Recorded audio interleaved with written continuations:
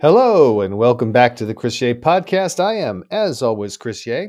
And in today's episode, I am once again joined by my colleague Scott Johnson of Blitzscaling Ventures to discuss Blitzscalable venture deals, this time for December of 2021.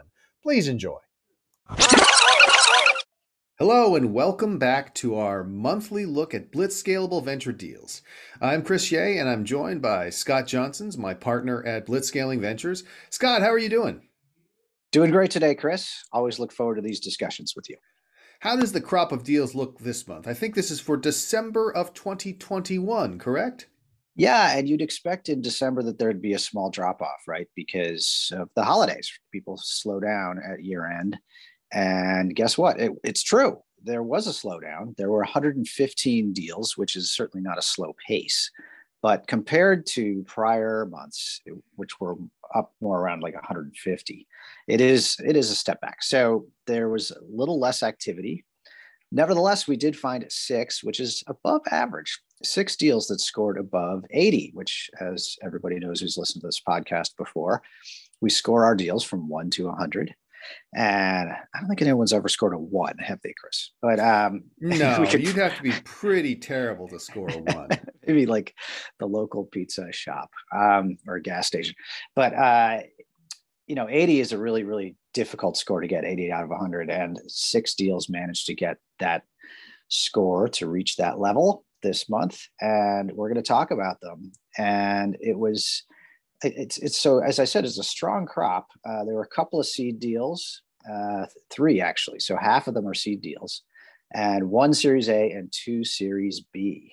And we're going to go sort of score by score, low to high, and start with a really interesting company called Wisdom.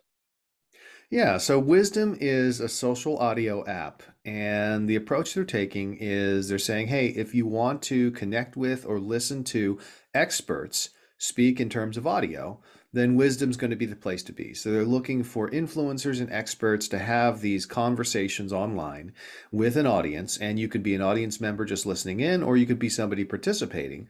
And Wisdom is both live so that you can interact, as well as recorded. So throughout all these live calls that are happening, Wisdom is recording them and gradually building up a massive library of hopefully useful how-to and knowledge-based content. And obviously you can think of this as a play on the social audio boom that was kicked off by Clubhouse. But it seems like they've tried to address some of the big concerns I had with Clubhouse. So with Wisdom, it's a real focus on people teaching some sort of skills or informing people as opposed to just sort of self-promotional life coaches and crypto bros. And there's also this notion of it's recorded because this content is great. And one of the most important ways to aid discovery of audio is recorded audio. If people have to tune into something live and they miss it, maybe they won't even bother trying the next time. So having that recorded really seems to help out a lot. It's still very early on. It's a seed deal. Who's the investor here? Well, so it's a $2 million round, and it is first round capital. And if you manage to get money from our friends at First Round Capital, then you've done something truly exceptional. I think they're considered one of the top 2 or 3 seed investors on the planet, or certainly in the US. So well done in getting that round done. And they seem to be located maybe partly in London, maybe partly in New York. New York would make sense because First Round has a big presence there. So that's it. That's the only investor in the deal so far. Wow. Well, they've got a lot of conviction, it sounds like. And again, they are one of the top firms that we really pay attention to. So in and terms if you of want to find them, there are other companies called Wisdom. So we need to say that it's wisdom.audio. www.wisdom.audio. You'll find the company online that way. Perfect. Well, let's try to figure out the score for this company. So first of all, we are talking about a social media question and answer live and recorded platform. These have a lot of strong network effects. Obviously, it's a two-sided marketplace where the influencers and instructors want to go where the audience is. The audience wants to go where the best content is. There's no question about that. It's also the case that for the peak experience of being there live, being able to ask questions, get answers to your specific concerns, live creates even stronger network effects. It's harder to get going, it's harder to coordinate everyone.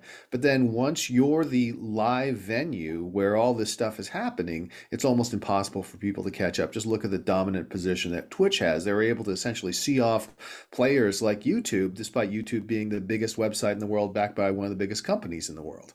Of course, Twitch itself has its backing from Amazon, but let's not go into that too great a depth. So we gave it a 10 out of 10 on winner take most. The second category, of course, is viral growth or distribution.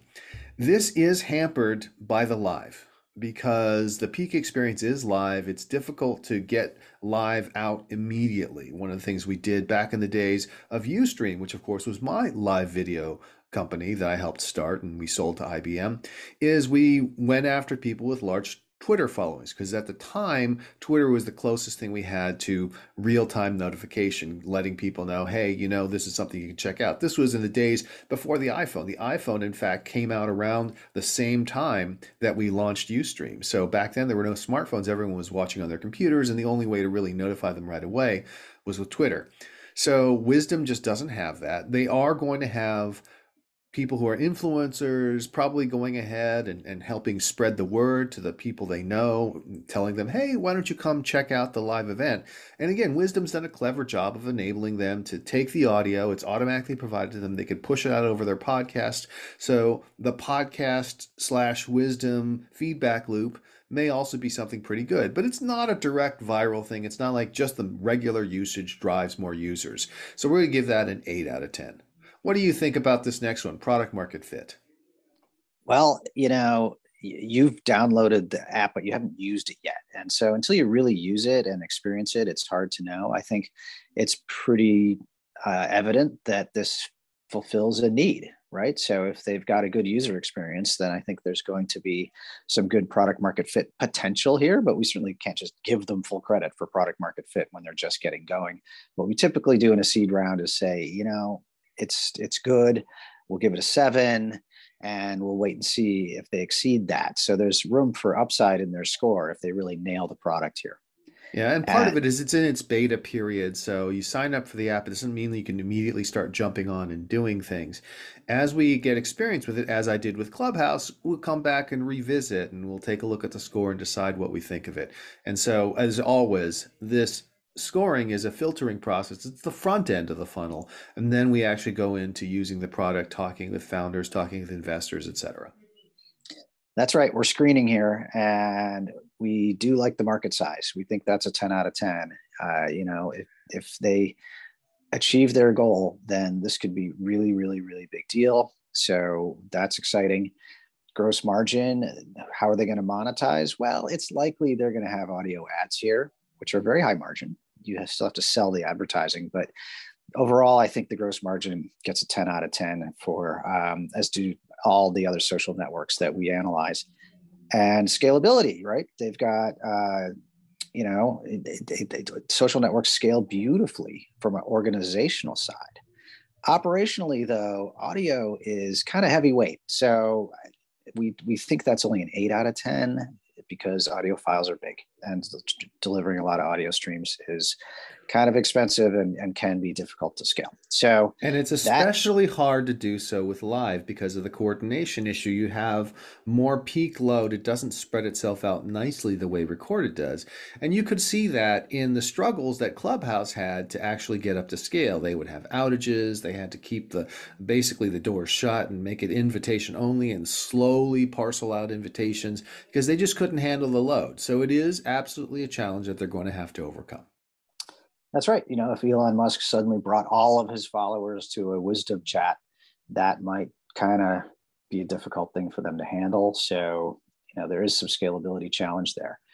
Overall, though, it does score an 80. So, social networks typically score really well with us, particularly the ones that are viral. This one's less viral, so it's not in the 90s, but it does score 80. So it's something that we're going to watch carefully.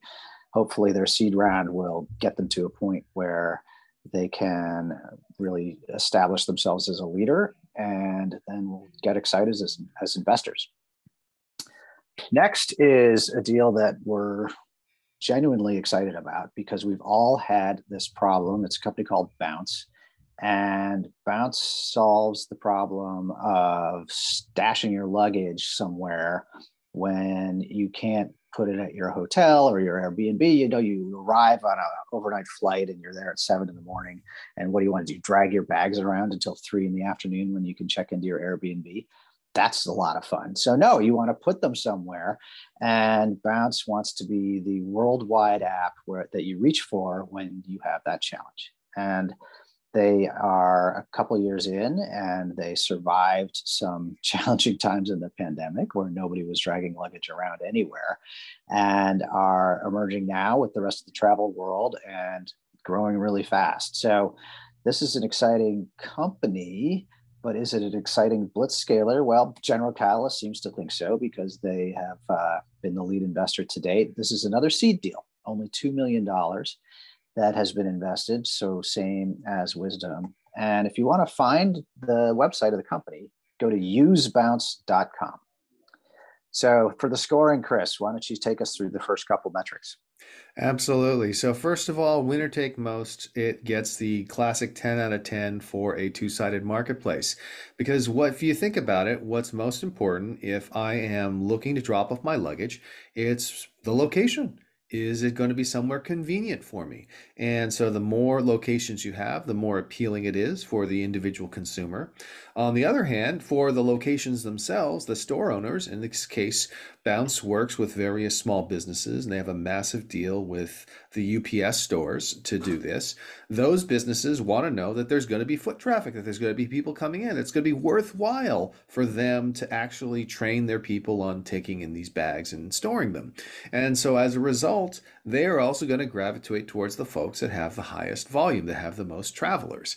And so we have this beautiful feedback loop that tends to drive a winner take most business. And that's one of the reasons why Bounce has been able to grow so quickly during the pandemic or during the aftermath of the pandemic. From a viral growth or Well, just distribution. before you leave that, there's one more aspect, which is that you want this to be global, right? So no matter where you land, you reach for the same app. That matters with Uber. It matters with travel, that no matter where you are, you reach for the same app to solve the problem that you have.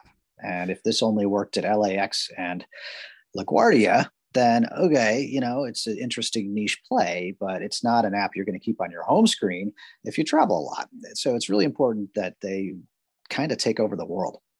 And that is such an important point. I'm so glad you brought that up because one of the things we did, we're mixing things a little bit, but we're doing our own due diligence on this deal because it is a hot deal that we're looking at right now. And it was funny because while we were on the phone talking, I said, hey, there is a UPS store a block away from my office that is listed on Bounce. Let me just go over there. And while we were on the phone, I walked over there, went into the UPS store and said, hey, do you store luggage here? And they're like, you can, but you have to go through the app. I'm like, oh, okay. Well, thanks. Where do you store it? Oh, it's in the back. It's kept secure. I'm like, are people using it? Oh, yeah, we have people coming in all the time. I'm like, oh, thank you very much. And we actually went ahead and looked at some of the other competitors just in the luggage storage area. Bounce is eventually going to be more than just luggage, but we looked at luggage storage and tried a couple of locations. And boy, Bounce had much better coverage than any of the other competitors we looked at. Yeah, density here really, really matters, just like Airbnb. You know, you go to a place, you don't want one choice, you want a whole lot of choices right near where you want to be. So Or one this of is our a, other investments, landing, same thing. and landing, Density same thing. matters. Absolutely right. Uh, Viral growth. Now we can talk about that. And it's not really that viral. I think people will tell each other about it if it helps them solve a problem, sort of like you did with Uber. But Uber wasn't viral either in the sense that, you know, if you took an Uber, you didn't like tweet out about it necessarily. You just were like, oh, that's great. I'm going to use it again. And when, you know, when a friend of mine has that challenge, I'm going to point them to this. So you got to download this app. It's awesome. But it wasn't inherently viral the way a social network is, where you bring your friends on as sort of the default use case of the service. So it's an 8 out of 10. Anything you want to add to that, Chris? We think this is an area where they can improve. And there's a couple of things that they've already started working on. There's more that are out in the future. One of the things they have started working on is to start to create signage at their various bounce locations to promote bounce. These are high foot traffic areas. Think about a UPS store. People are going in there all the time. If they see, hey, bounce is the place where you can store your luggage, they're locals. They're not likely to store it at that UPS store, but they're like, oh, this is global. I can use this anywhere. It's a great way to drive awareness. The other thing, of course, and the dream here would be a global partnership with Airbnb. Because unlike a hotel where there's a front desk and a bell desk and you can go ahead and store your bags, that doesn't exist at Airbnb. There's no easy way to store your bags without checking out. And so all Airbnb travelers should be aware that this option exists and it can really help them out. So we think that there's a lot of possibilities to even improve this score from where it is. Yeah, but in the end, I think they're going to have to raise some money and do some awareness advertising and put billboards in airports or something. You know, it's just so there's posters in airports as you're standing there on the moving sidewalk thing between your gate and the exit. You can look at those signs, or I don't know. There I are ways do to get to love that travelers. idea. I Yeah, love the idea of the airport advertising because, again, that's the kind of traveler we want to reach out to and hit. It's the airport airplane traveler. If somebody's driving a car from place to place, they just leave stuff in their trunk. So we want to hit those airline travelers. So I think that's great. yeah. Okay, product market fit. We we happen to know a little bit about the traction at this company. They've also been in business now for 3 years with their product and iterated on it and done a great job with it. So we gave it an 8, which is higher than the typical 7 we give for a seed round when we don't really know that much about it. We've done some work here, and it actually is a terrific user experience. So and the growth they've seen is impressive. So the numbers bear out the fact that we can give this an 8 and feel pretty confident about that. Okay. Next up is Market market size. size. Yeah. What do you Yes. think? So for market size, we ended up looking at it in two different ways and then splitting the difference. One way to look at it is to say this is luggage storage, and luggage storage is a market that is a fraction of the travel market, right? Because not everyone needs to store their luggage. And then if you think about the cost, right? Let's say you have to store your luggage every time you take a stay at an Airbnb. Well, every time you stay at an Airbnb, you're spending hundreds of dollars. And at the very tail end, you spend $6 a bag to store things with Bounce. So that makes it a smaller opportunity. However, the vision of Bounce and its founder and team is definitely this is not the end all. This is just the beginning. And in fact, once you have this massive network of retail locations, once you have the ability to help people, they're already starting off. They have a new service called package acceptance. I think we had a discussion about this. Your daughter is having problems getting packages in New York, and this is exactly the kind of thing she might use. Well, not just her. Everybody in New York that lives in a multi-tenant building without a doorman is having packages stolen, and the police won't do anything about it unless it's worth more than $2,000. So people are brazenly walking into buildings, looking for whatever they can fence easily, and grabbing the package and walking out. And tenants say, "Hey, you can't do that." And they say, "Well, go ahead and call the cops. I don't care what you say. I'm walking out with this package." And that is a huge problem for this. This would solve it, right? So if you have your package delivered instead to a store that has people working at it and it's safely stored in the back, then you're going to get your package. So anything that's worth something, which is a lot of packages, are worth something, then you could solve it with this. So that's a really good idea for the, as I think this is more common than people realize, that packages get stolen off of doorsteps at houses, and also in multi-tenant buildings now where there's not a lot of enforcement. Yeah. So there's a lot of possibilities for additional expansion. So we kind of split the difference. We gave it a 9 for now. I think that we could be persuaded eventually that this is a 10 if their visions start to come true. We think that there's a lot of potential upside, but we gave it a 9 for now. Then for gross margin, we have insider information. We can't be at liberty to say, but suffice to say, gross margins are excellent. They would typically be excellent anyways because it's a marketplace business, and so that whatever your take rate ends up being, whatever revenues you get off that tend to be extremely high margin. So 10 out of 10. Org Yeah. scalability. This So is another way what to we say didn't give a that perfect is score. the take itself is high margin revenue, right? And that's what we consider revenue in a two-star marketplace business with a take rate business model. The take itself is the revenue, and therefore it's super high margin. In this case, we also happen to know that's a good take rate.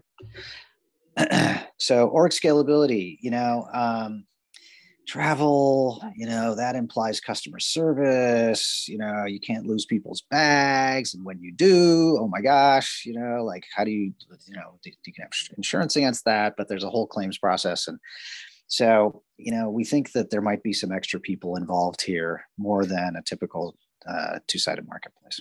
They're also trying to bring on board partners who are small businesses. They're hard to reach. You basically have to call them up on the phone, and there's a lot of people involved on the sales side of a company like this as well. So again, org scalability is not ideal. It's not like a Instagram where you can serve 100 million customers with 5 people.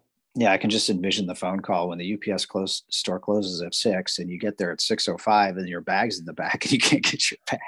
So there's there are some challenges here that they're going to have to solve with human beings.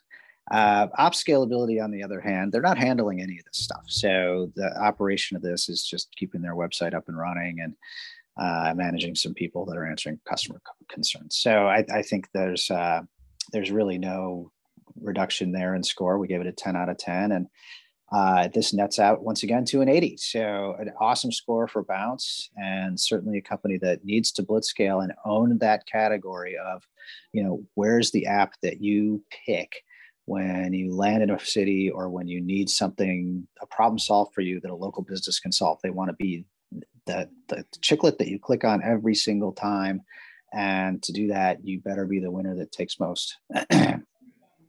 Okay, so we have that's 2 down, 4 to go.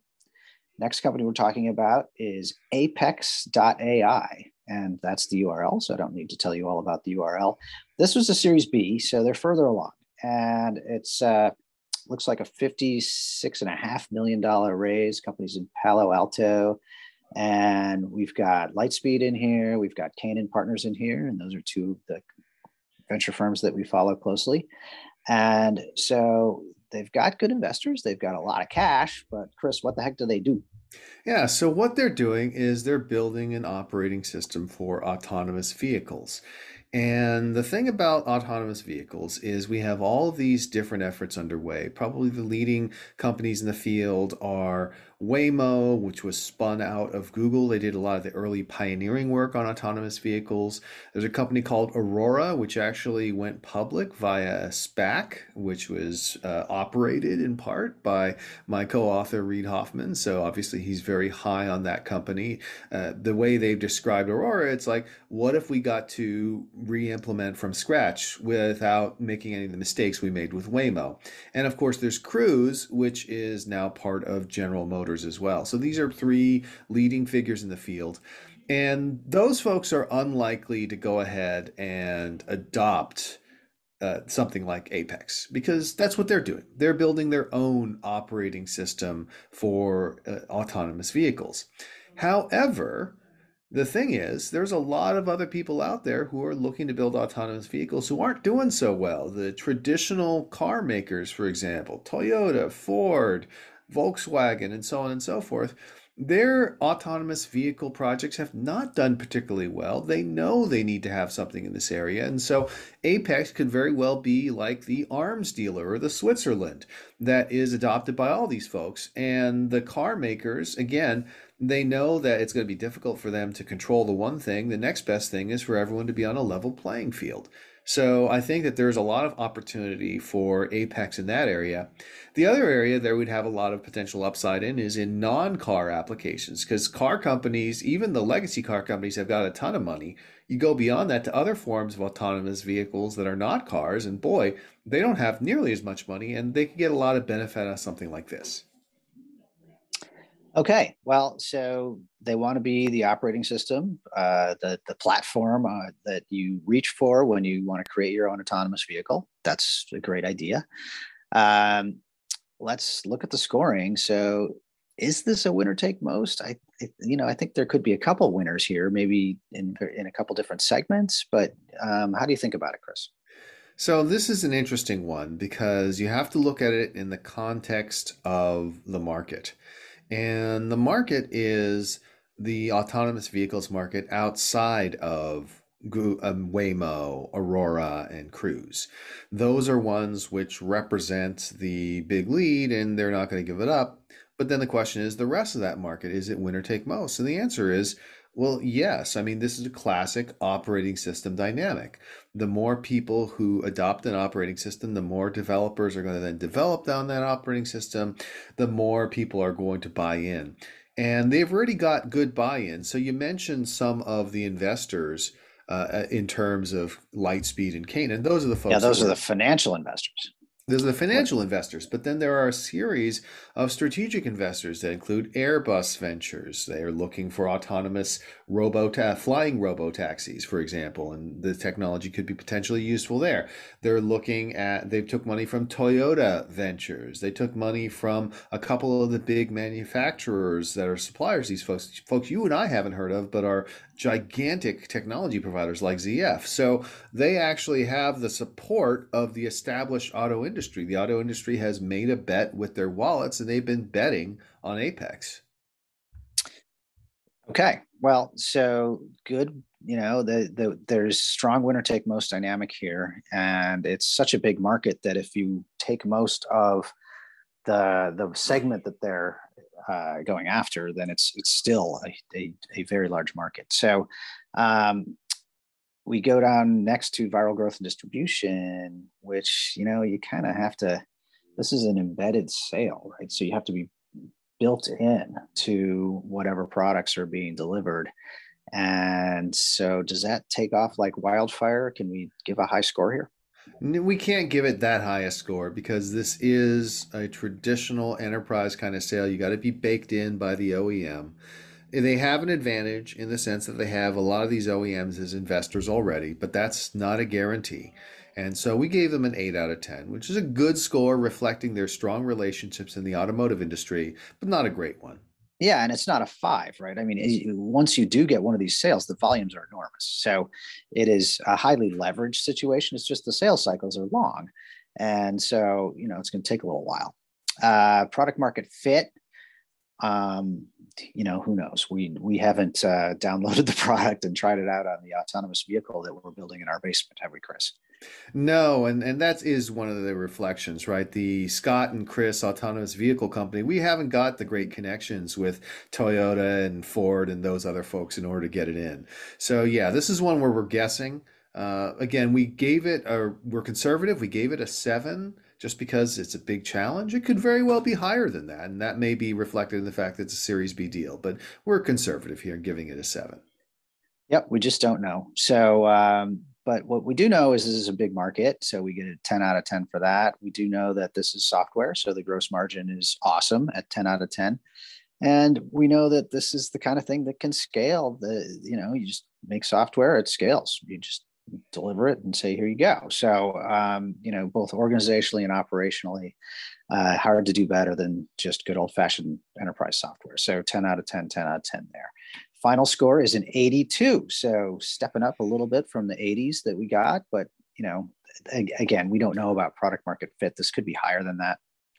What we do know is this is a really interesting company to watch, and a lot of people are betting on it. And they got a strong Series B done, so it's it's certainly a company that in a year from now, I expect will have accomplished quite a bit.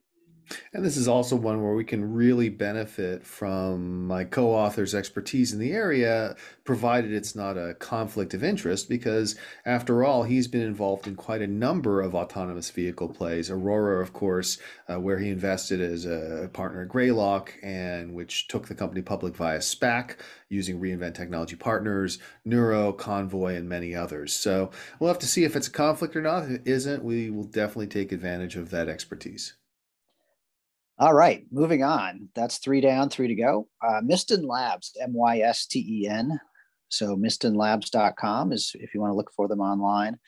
You won't find a whole lot there, but I do want to tell a story about WebLogic. So once upon a time, I invested in a company called WebLogic right when the web was starting to be a big deal for enterprise, and people wanted to create web apps, basically the applications that ran on the web. E-commerce sites and you name it. And Java had come out, but it was really a pain in the neck to implement. You had to do a lot of just base work to get to to just to home plate to take a swing at the bat at the pitch. It was a ton of work just to get going. So this category emerged called an app server, and it was just a bunch of stuff that was already written for you. So the sandbox was already there. And WebLogic made the first Java 2 EE app server, and they sold a ton of that. Eventually, the company sold to BEA Systems and was the foundational product of that company's success. So Mistin is kind of doing that same thing, but this time for Web3 apps. So when you think about Web3, you think about blockchain and you think about smart contracts and just all the complexity that goes into just getting a high quality foundation for the actual product you want to build on top of all that. And Mistin saw this problem, said we need to create a super high quality foundation for all the people that want to build real businesses on top of these Web3 concepts. And so they have a killer team, all people who are very famous in building apps on top of the blockchain. And so it's a lot of the team is out of Facebook. But they took a Series A down, and I give everybody one guess who led this one. And it is, the super Web3 investors themselves, Andreessen Horowitz. It's $36 million in the Series A. But it's not just Andreessen, they led it, but Lightspeed is in here, Slow Ventures is in here. We've got NFX, we've got Redpoint, and a bunch of Coinbase Ventures. So, these are people who know better. And they are all putting their money behind this company, sort of saying, this is a real problem and this is the best team. Nobody's going to out execute this team. So we've got a real problem and we've got the best team. And that's often a formula for success. So let's give them a really nice full Series A to take this problem and own it. So, anything to add about what they do, Chris? Yeah, so I just want to mention that this is one of the things about Web3 that is both exciting and frustrating, which is so often it seems like the people who populate this landscape are not that interested in solving the hard technical problems. They kind of hand wave them away and say, well, somebody will figure that out. The question is, who is that somebody going to be? And Mistin Labs stepped up to the plate, and the founders are like, hey, listen, people are not solving these tough problems. We're going to go after the tough problems. We're going to figure out how we can actually build that foundational infrastructure. And as you mentioned, they come out of Facebook's own blockchain efforts. These are people with decades of engineering experience, really top level, doing stuff at Apple and so on and so forth. So I do think that this is a great picks and shovels play for Web3. And that's what's got me excited about it.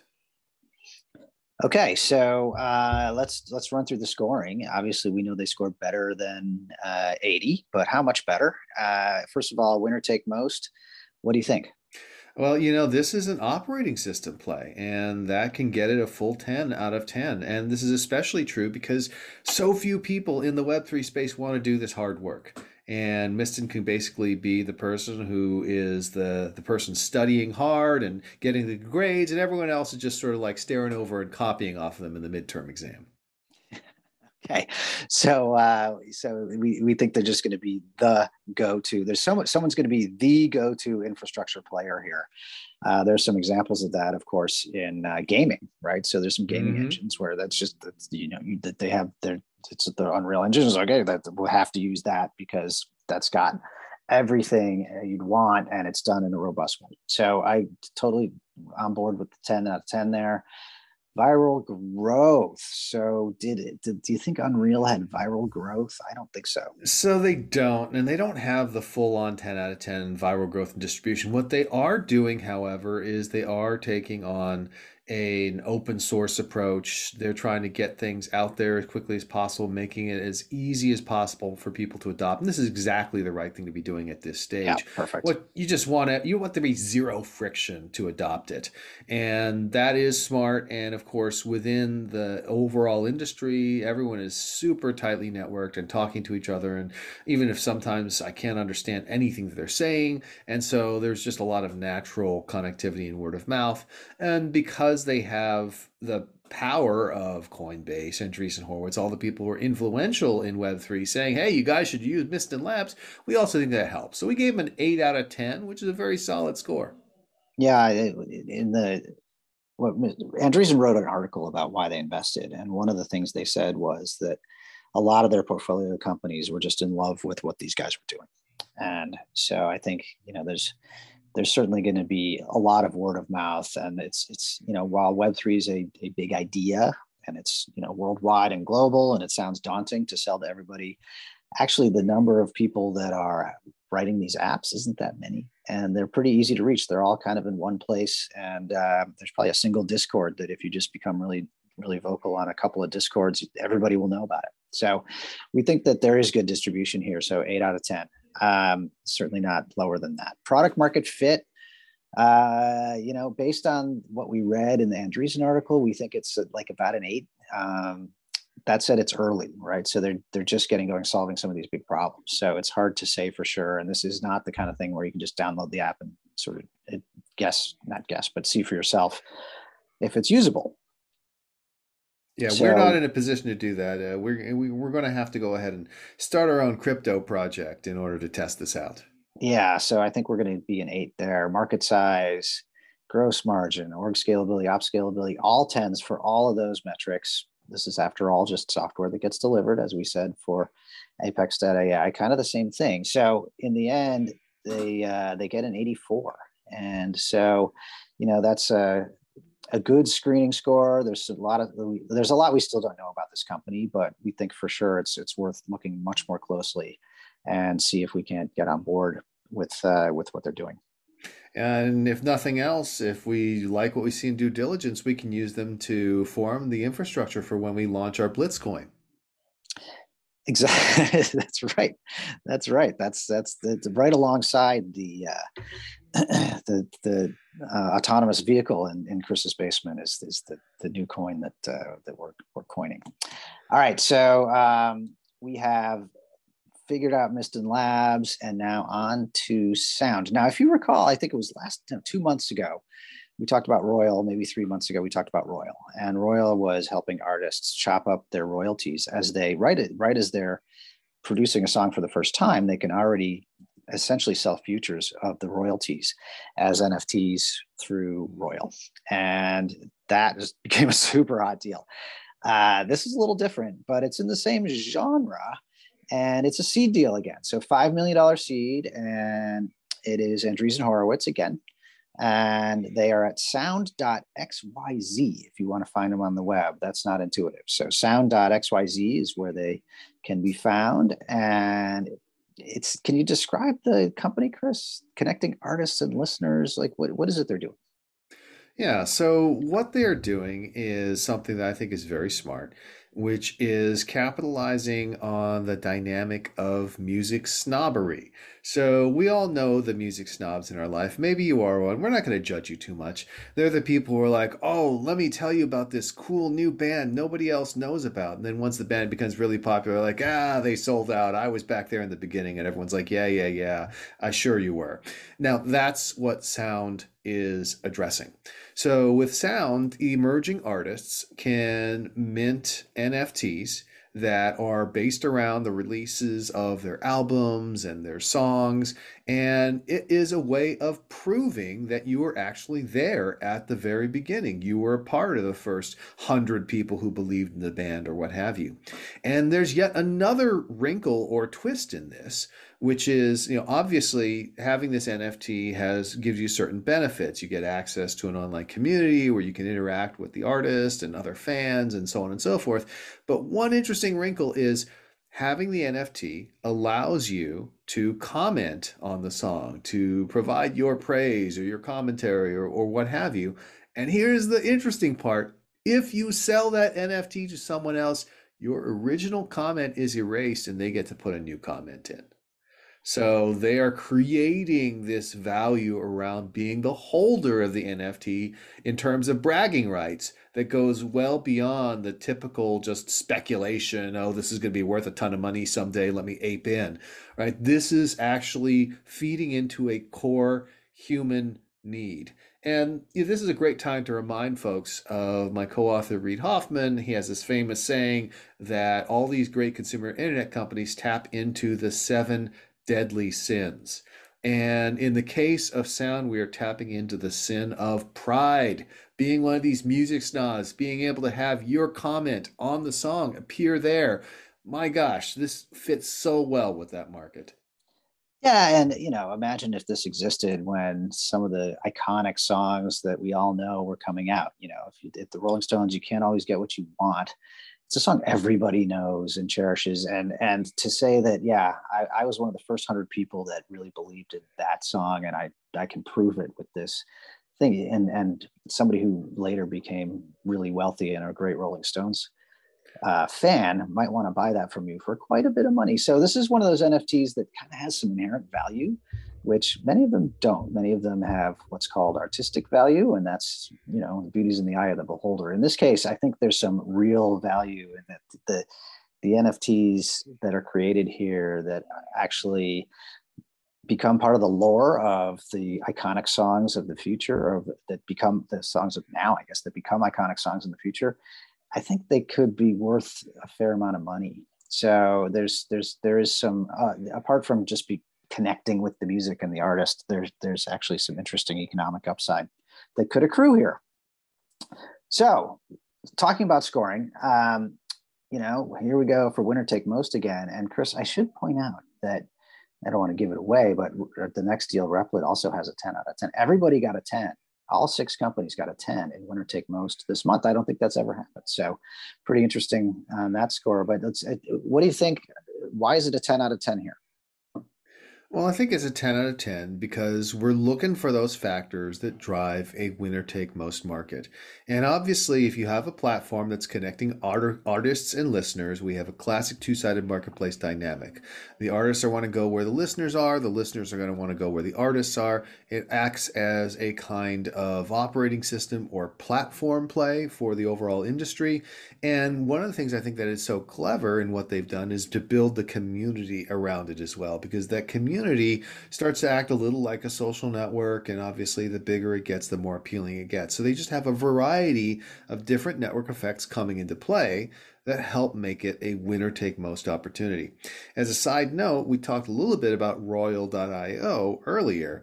It's an interesting trade-off between what Royal's doing and what Sound is doing. What Royal is doing is really interesting from a business perspective because they're slicing and dicing the royalty stream. But that also increases the barriers and the friction to actually adopting things. Whereas in the case of sound, it's not touching the royalty stream. You don't have to worry about, what's going on with the record label. This is something that you can actually do whether you're an independent artist or a big time artist that's already been signed.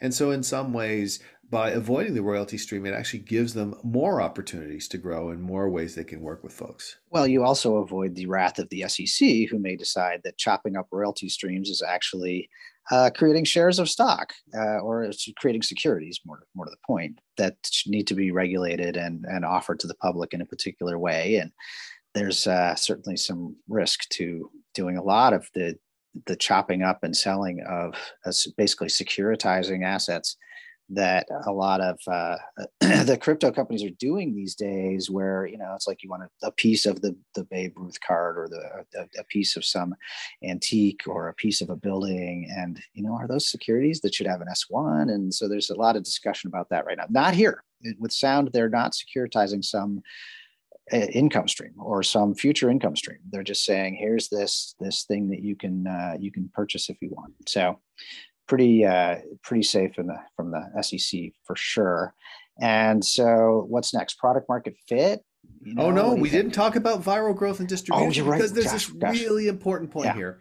So we gave this one a 9, which is higher than all the previous ones we talked about, and that is because it taps into that wonderful human deadly sin of pride. Everyone who owns one of these freaking NFTs is going to be talking about it constantly. They're going to be as constant in their marketing of sound and of their position in sound as somebody who's a CrossFit enthusiast telling you about how awesome the exercise program is. I mean, we're going to get sick of people putting their NFTs out there and talking about it all the time. That's why there's this great viral distribution score. Yeah, not only that, but the artists already have a built-in following. So when they want to get some sound out into their fandom, then they can just do that, right? They have access through Instagram or through all their other social outlets, and so there's a way of just sort of turning on their fan base instantly, and we give them credit for that too. So it's a 9 out of 10, and so that gives them, what should remind everyone, like these first two metrics we're talking about, that's 58 out of 100 points. So if you do well on these first two metrics, it can really impact your score. And if you do poorly, then you're kind of out of the race. Product market fit. We have a 7. We don't know is the answer. And we figure it's probably pretty good, but we just don't know yet. So, it's a seed round, and there's just only so much you can know at a seed round. It's a $5 million seed. So we think they can make a lot of progress with that $5 million, but we don't know. Market size, this is music. So music's a big market, but they're not selling music. They're selling these NFTs that are part of music, and everybody in the world listens to music. So that would drive me to think, well, maybe it's a 10 out of 10, but I don't know. This just doesn't feel like a 10 out of 10. That's the thing. Basically, their whole thing is bragging rights, and bragging rights are a derivative of the music. They're not going to be as big a business as the music itself. So, to be conservative, we gave it a 9 out of 10. Again, maybe we'll be wrong. Maybe people are so freaking obsessed with this, it's going to be a 10 out of 10, which is, hey, even better. Yeah, but when you think about it, for every 100 friends you have, maybe 2 of them are what you call music snobs. I would say that I highly value my relationship with these music snobs because they surface music for me. Otherwise, I'd still be listening to the same stuff all the time. I need someone out there curating for me, and thank goodness for them. I thought you But were listening to the same stuff all the time anyway, Scott. I didn't realize you're a new music guy. every once in a while, I branch out, and it's usually because my son has found something really great that we just latch onto and love. So it's and he's like a musician, and so he listens to a lot of stuff and curates it for us, and it's really helpful. Anyway, so You're going to I have would to say ask him about what he thinks about this one because I don't think we asked him yet.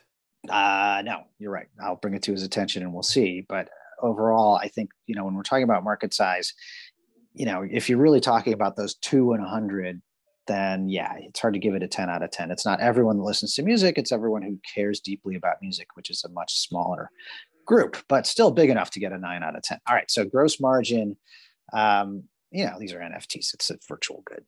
It's pure margin, 10 out of 10, scalability, 10 out of 10. And so in the end, we have an 85. So that is a strong score for sound.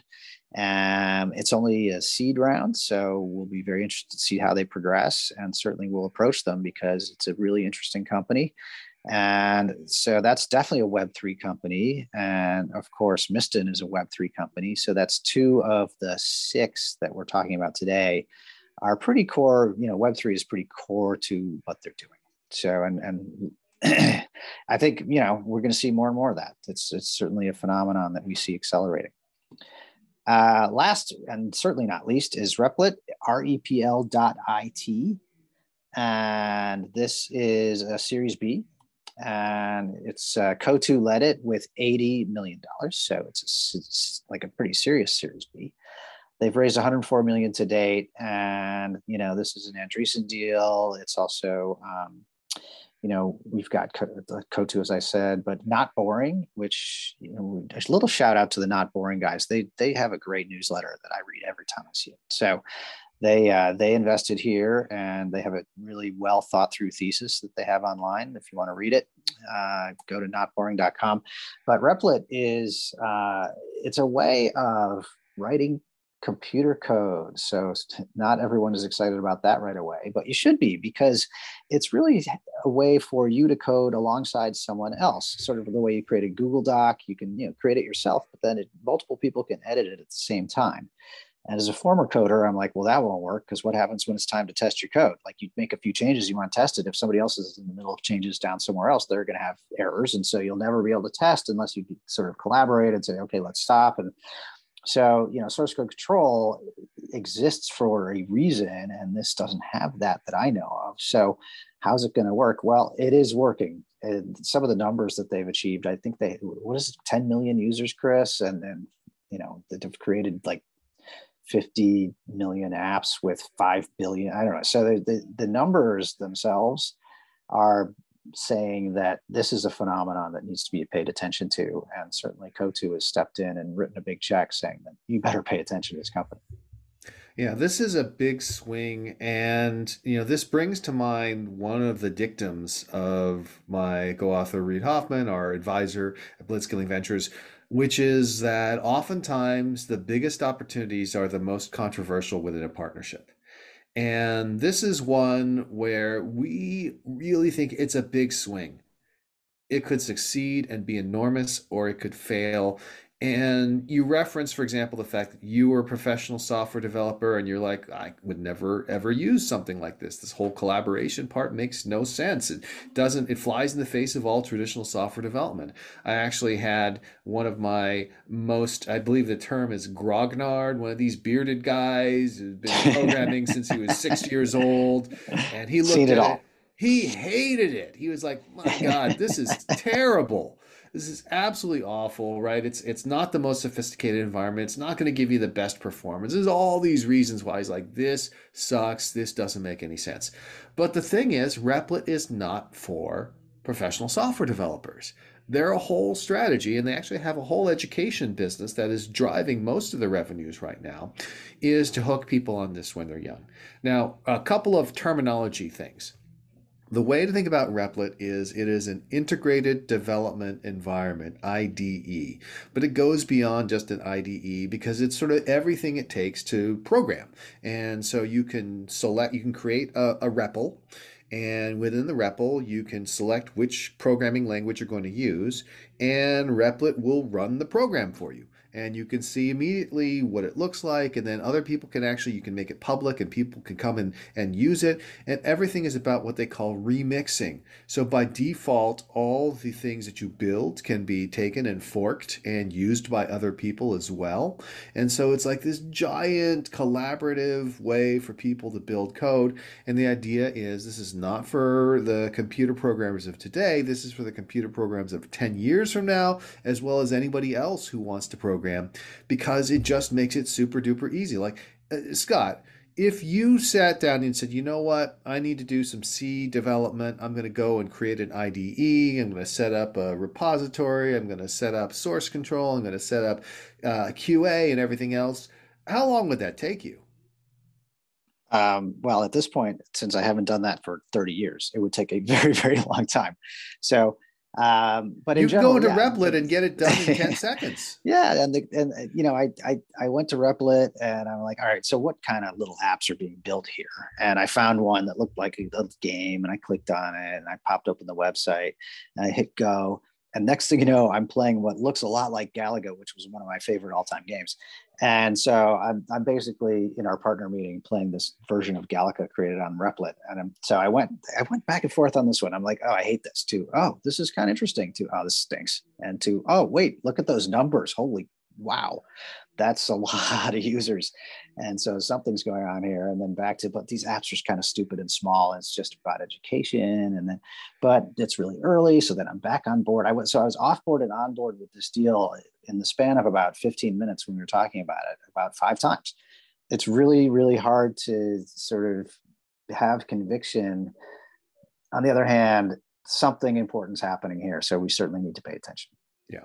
So we're not going to say right now, okay, this is going to work, this is not going to work, because like I said, it is a big swing in baseball terms. This is, all right, whatever pitch is coming down the plate, I am swinging for the fences. And that is exactly what they're doing. It's got an amazing story of the founder who came out of Jordan, self-educated, ended up having to build his own environment, ended up getting hired, came over to the United States, moved to Silicon job. It's a great success story. I love hearing things like this. And now he's built something that is just taking off like a rocket. So let's actually score the deal, because we got to actually complete this podcast somehow. Yes, we do. So winner take most. This is a 10 out of 10, because what it is a platform. It is the purest expression of a platform. It has all the different network effects involved, including the fact that other people can fork it, other people can run it. It's like Roblox, right? It's sort of Roblox with code.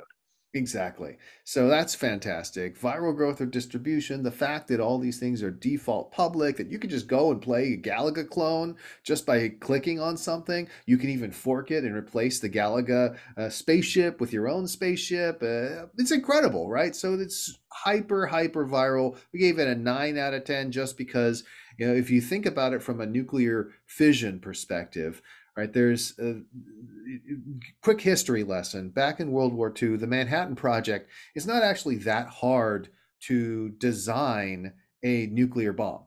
What's hard is being able to have enough fissionable material because uranium 238, the most common isotope, will not actually support a chain reaction. To support a chain reaction, you either need to have uranium 235, which is much rarer, or you need to have plutonium, which is a element that did not exist in nature.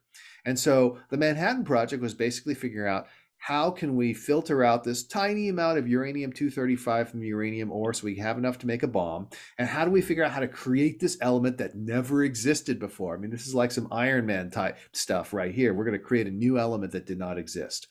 And so when it comes to Replit, right now it's like, oh great, it's highly viral, people can stumble upon it, but how many people who stumble upon Replit are going to say, oh, now I'm going to write my own code? It's hard. There's no instructions on what to do, right? You just go in and you pick a language, and guess what? I don't know any of the languages, and so they're not really making it super easy for people to come on. It feels like, the chain reaction is difficult to get to, and yet there is enough of a vein. There may be enough of that uranium 235 that they found because they're growing like crazy. That's how it seems. Like in months, they're adding millions of users. So it's something's happening here, and Coatue certainly step forward with a big check. So 9 out of 10 for that product market fit.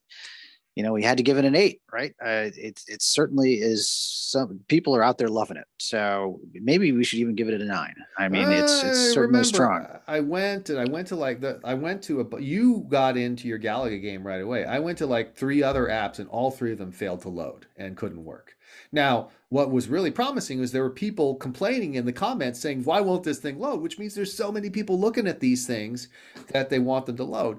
Yeah, I'll But tell you why it wasn't loading, because there were 2 people coding at the same time, and one of them wasn't done yet. There you go. There's errors. So I mean that puts a damper on things. There's some problems that still need to be worked out. When you feature something in your front page and somebody clicks on it and it doesn't load, and they click on the next thing and it doesn't load, and they click on the third thing and it doesn't load, there are some problems. Yeah. All right. So 8 out of 10 there. Market size, we said 9 out of 10 because it's coders, but who knows? Like, they're making games, and the community will grow. Would you have thought Roblox was a 10 out of 10 when it first came out? That's people making games and then people playing games, and it's the game players actually that are behind the business model there. So I feel like, in that sense, yeah, that's everybody in the world. That's consumer. And if this is more about learning how to code, then it's not. So I think it's a 9. If they have a way of being more Roblox-like in their business model, then maybe it's a 10. But that's the other thing, is like, there really isn't a business model here yet. Yeah.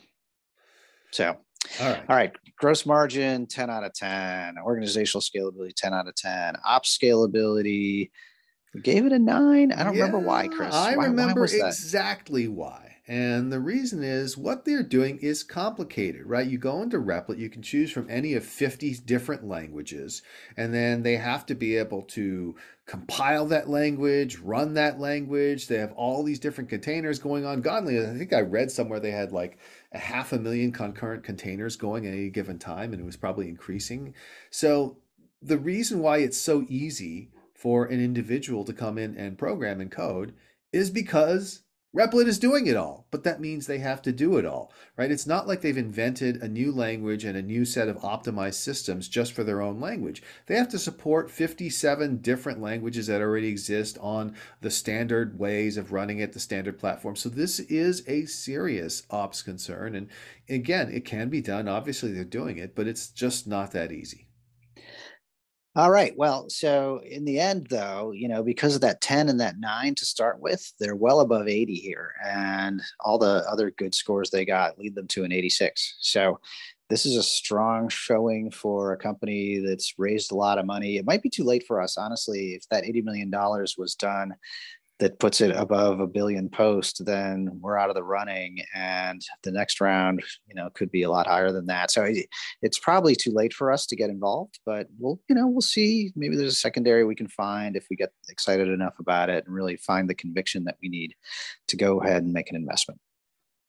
And besides which, it was still a lot of fun to talk about because, again, as Reed has said, the most controversial investments can sometimes be the best. Oh, yeah. So, with that, we've come to the end of December deals. As always, it's amazing to me that we can look at 115 deals in a month and say, oh, that was a light month. Because before the pandemic, that would have been one of the heaviest months on record. So, we Yeah. continue to see an incredible pace. And as you heard, incredible companies. It'll be fascinating to see how January deals come out, whether we see a great resurgence. Again, we're in a world right now where the enthusiasm for Web3 seems to know no bounds, but on the other hand, there's a crypto crash, there's concerns about inflation.